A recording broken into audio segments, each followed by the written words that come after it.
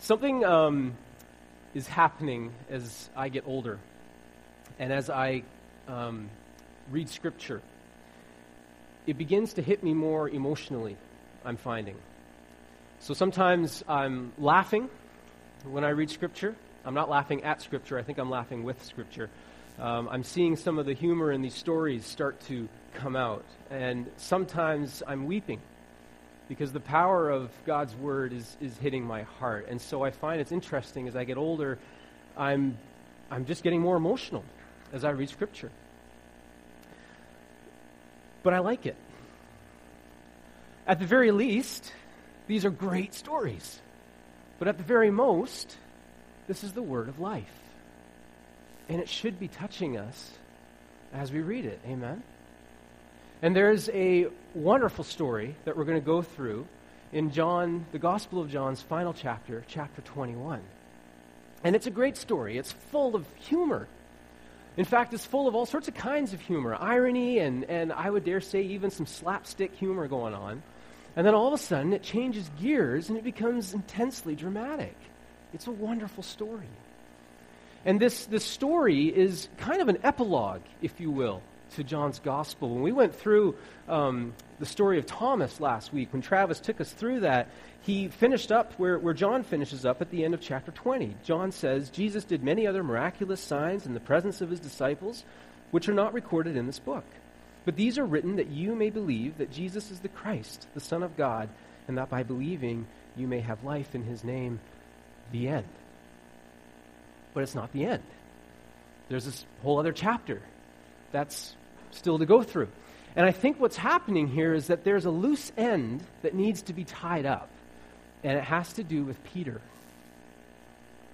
So we have a loose end with Peter here. Here's Peter, who's been singled out earlier in the gospel, numerous times actually, in many of the gospels, but especially in John. He's been singled out. So we have, for example, in chapter 13, when Jesus is washing his disciples' feet, Peter puts up a fuss about that. He doesn't quite get what Jesus is doing and says that's not a good idea. And Jesus says, no, you need to let me do this. And then, of course, later on in that chapter, Peter, who's Peter who doesn't think before he speaks, Peter who doesn't think before he acts. I see people nodding, so yeah, I relate to that too sometimes. I love Peter. Peter who knows that Jesus has said that his death is coming, and Peter who says very impetuously, I will follow you right to the end, Lord. Even if these others betray you, I will follow you. And Jesus tells him, no, Peter, you will betray me 3 times before the rooster crows. Very dramatic stuff. Anyways, so we have this loose end here because later on, I believe it's in chapter 18, Peter does this very thing. Jesus is arrested and he's taken and he's being questioned, and people are coming up to Peter and saying, hey, aren't you that guy that hangs out with Jesus? And 3 times Peter says no. And then again, very dramatically off in the distance, the 3rd time, a rooster crows. And so there's all kinds of drama going on here, and there seems to be this loose end that needs to be tied up. What do we do with Peter? What is Jesus going to do with Peter? And so here we have Jesus, who, again, last week we just looked at this. Jesus, who has appeared before his disciples, resurrected from the dead. And it says that they are overjoyed. And Peter, I think, would have been one of these. He would have been in there in that room. He would have seen Jesus. He would have been overjoyed with them. Perhaps this is where Peter truly believes now, that Jesus is the living Son of God, just like many of the other disciples. But still, this loose end that has to deal with this betrayal. And so here we have chapter 21. And here we're going to read through it. And it begins, again, with this kind of humorous anecdote of 7 disciples in a boat and Jesus on the shore. And we need this because John's a very dramatic book. It's a very heavy book. There's been a lot of heavy things that we've read. So many things that Jesus has spoken about. And then even his very resurrection, as joyful as it is, we come out of chapter 20 breathless and bewildered. And I think here the author's saying, let's just relax for a minute.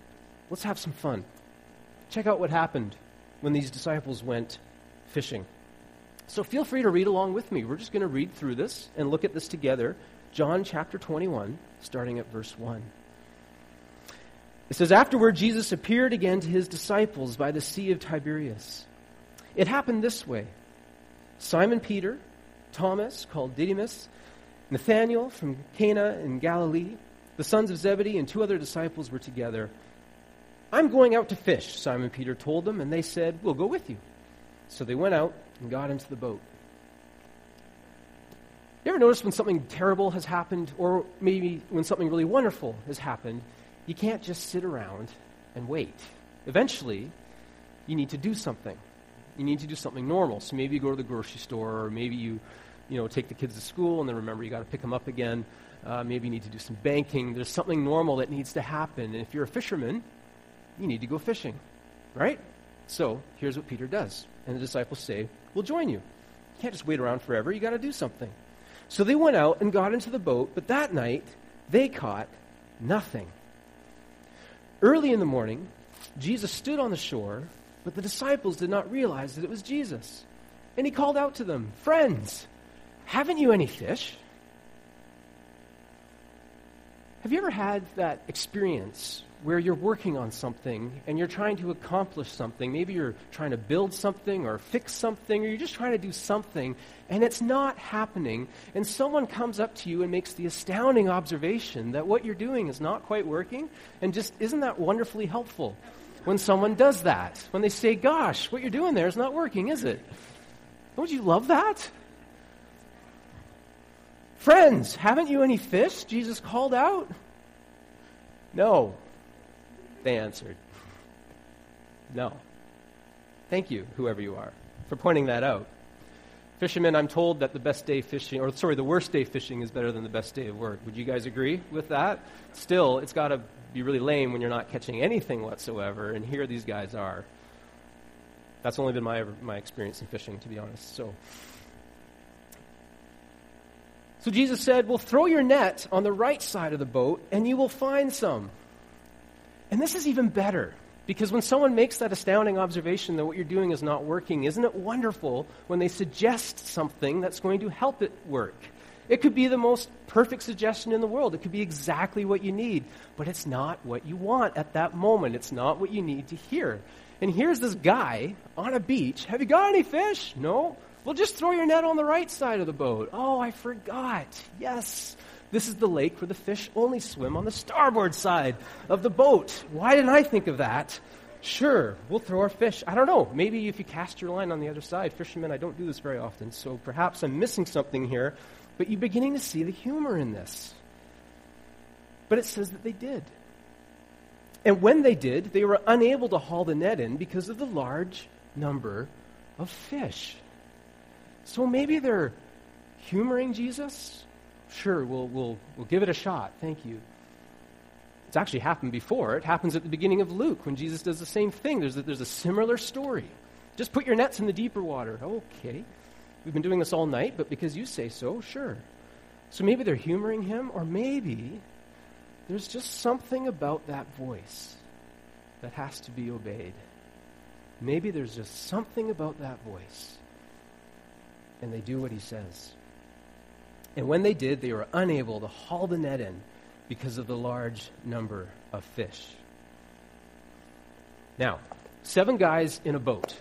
7 guys in a boat, and the net is so full of fish that 7 guys cannot haul this net onto the boat. Now, here's the next part that's great.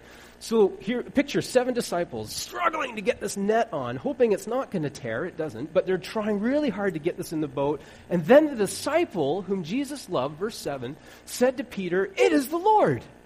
And as soon as Simon Peter heard him say, "It is the Lord," he lets go of the net. So you got 7 guys trying to haul this thing in, and they're not succeeding, and one of them says, "Look, it's the Lord." And Peter looks up, and he's like, and he lets go. And now you can imagine 6 disciples lurching over, trying not to lose this thing. And then Peter does something brilliant. He puts on his outer garment, he says, and he jumps into the water. It's Peter's Forrest Gump moment.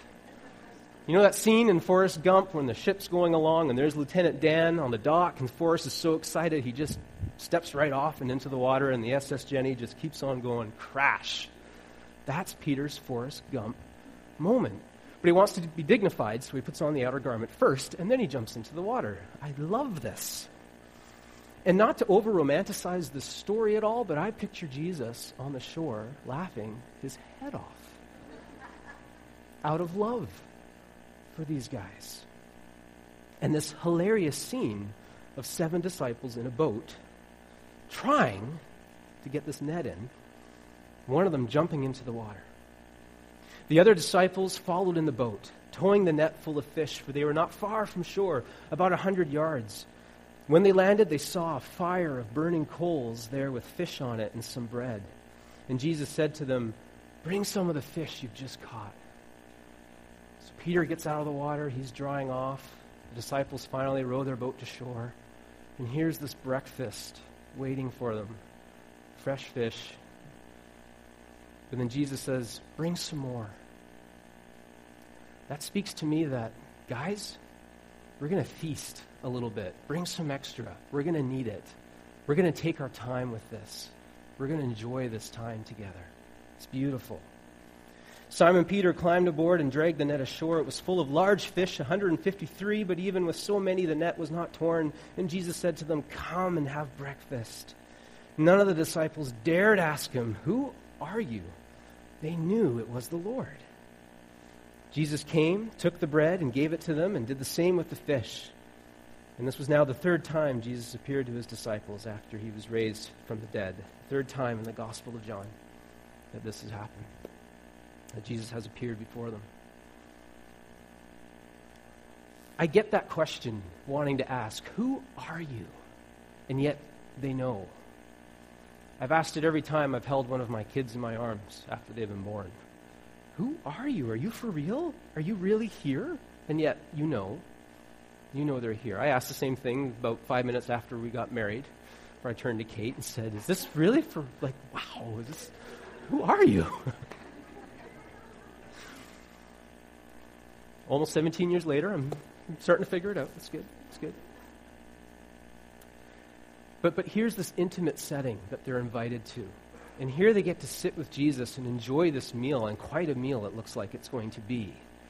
And I love that Jesus ties this moment with food. He likes to do that, doesn't he? There's a reason why communion was tied to food. There's a reason why Jesus said what he said at that Last Supper with a meal. Our senses sometimes are so linked to taste and smell, aren't they?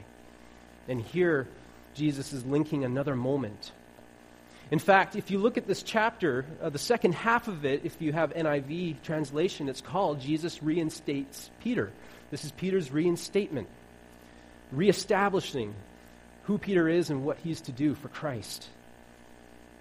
And it says that it begins in verse 15, but I think it's actually beginning here. I think it's beginning with this breakfast on a beach. Travis talked about this not too long ago. Remember, I think it was with Zacchaeus. When you're joining somebody for dinner, it's like you're saying, we're equals. We're good. And we remember just how terrible Zacchaeus was, the things that he had done, and just how astounding it was that Jesus would say, let's hang out.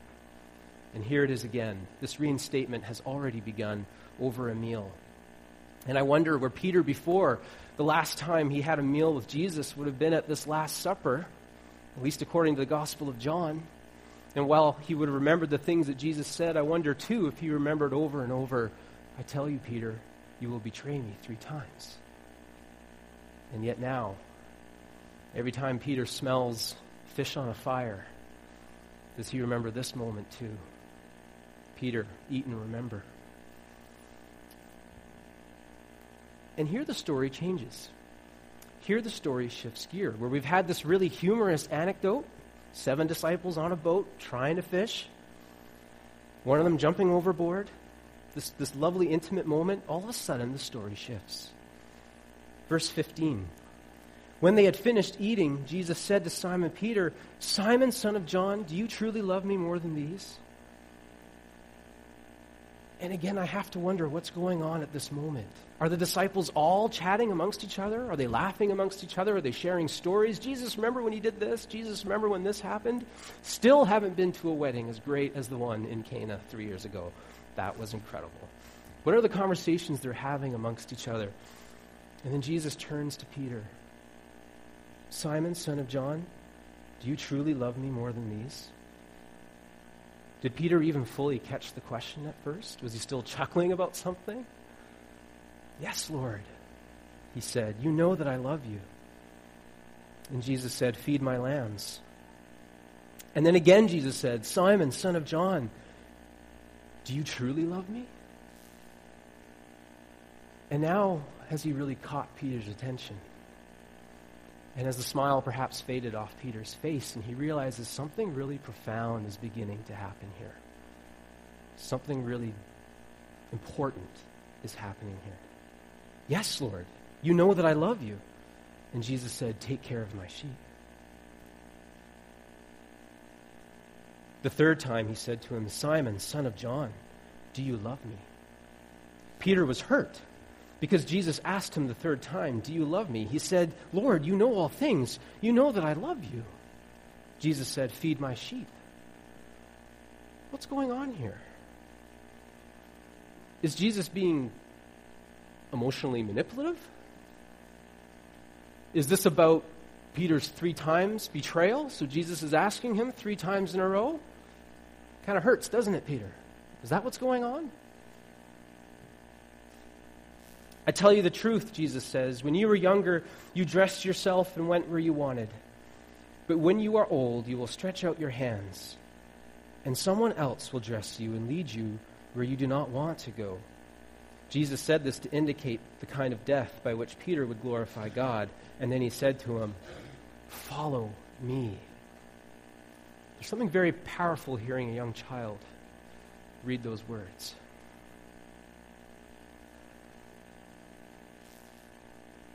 And I wonder, when Jesus is asking Peter these questions, what's really happening? Peter, I need you to really hear this question.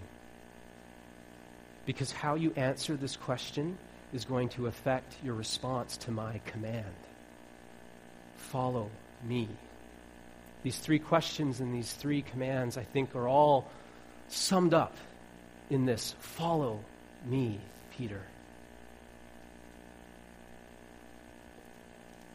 And I think this is where it's summed up for us as well. Follow me. Following the command will only be effective if it is tied to a deep love and devotion for Christ. Peter, do you love me?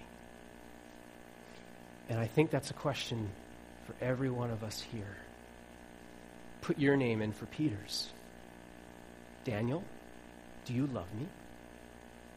Caleb, do you love me?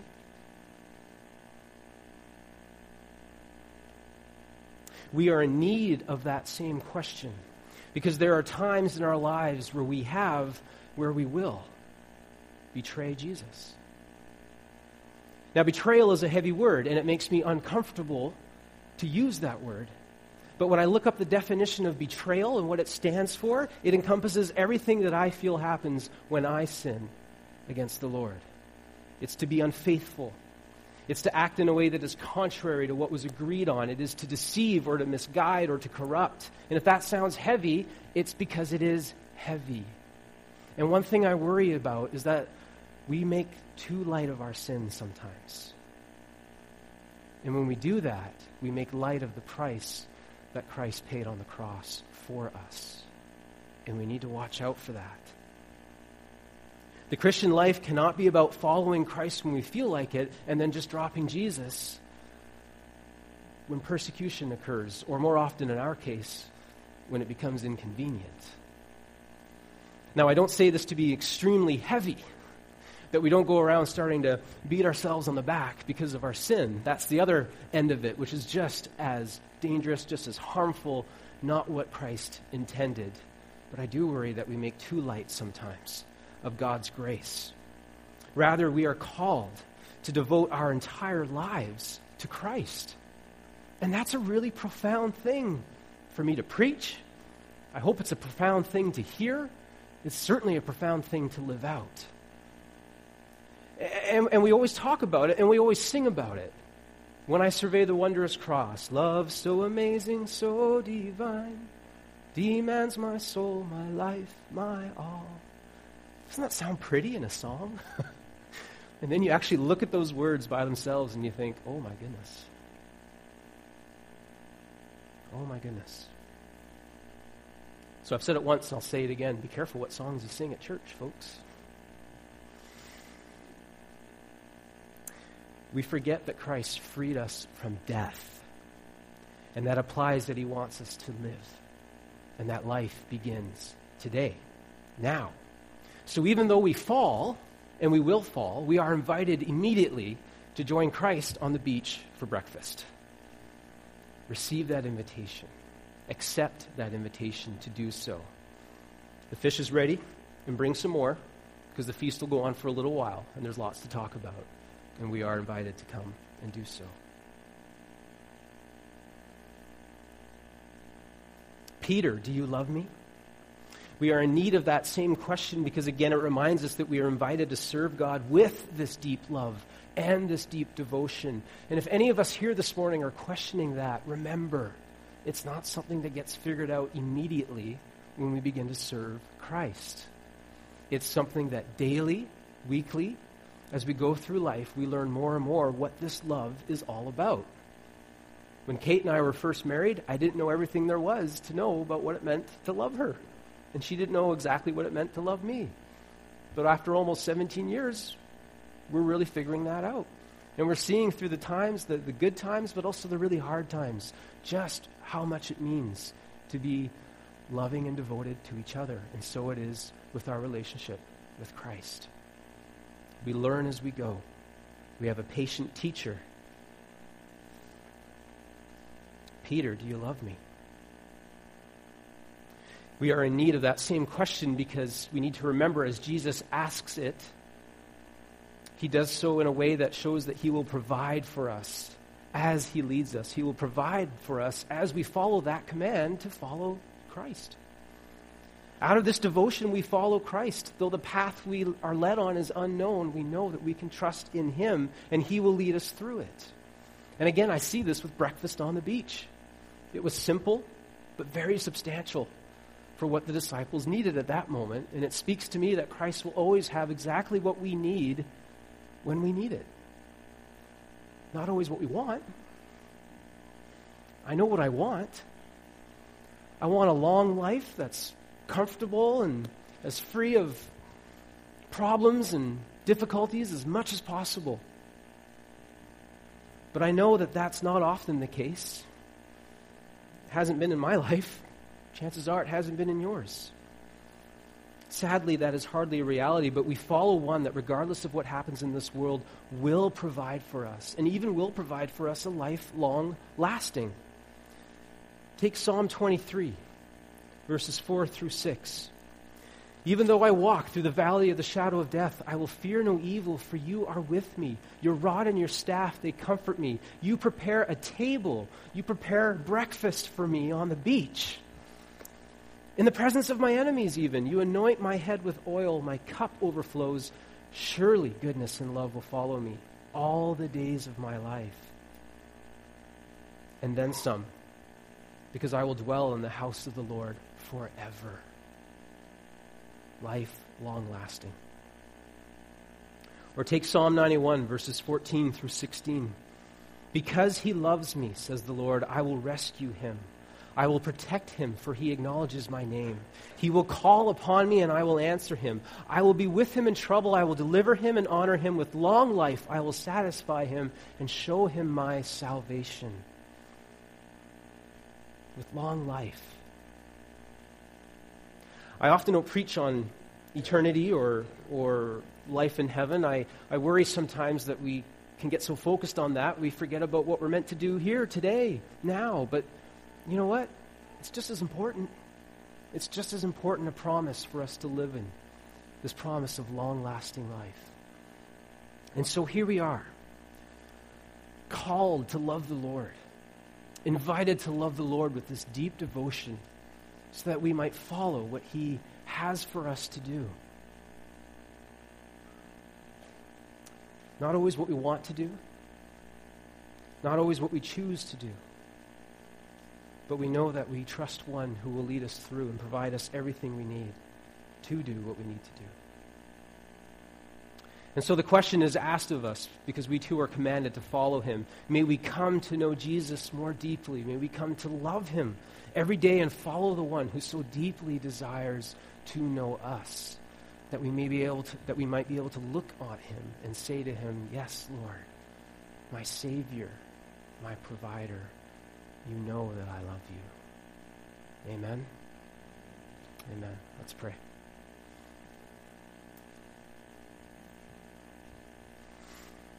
Heavenly Father, I thank you that, as you did with Peter, as you did with every one of those disciples, Lord, that turned back to you, you receive them. Indeed, you invite them to turn back. You prepare for them, Lord God, a time to be together, to talk, to laugh, to enjoy each other's company, but also to strengthen them, Lord, for what you've called them to do and how they will glorify you, Lord. And Lord, you call each and every one of us the same way, Lord, to come to the table, to share with you, to remember and celebrate who you are and what you have done. You call us, Lord God, to be in relationship with you, to strengthen us for what you want us to do. And so, Lord, I pray for each person here this morning, Lord God, where they are in doubt or fear, where they are uncertain, where they are afraid, Lord, I pray, break through that fear, break through that doubt. Continue, Lord God, to show them who they are to you, precious, beloved, saved, paid for by your blood. Thank you, Jesus. Strengthen us, Lord, in the things that we are called to do, that we might truly glorify your name, Lord God, here in this place and out in the world every day, Lord.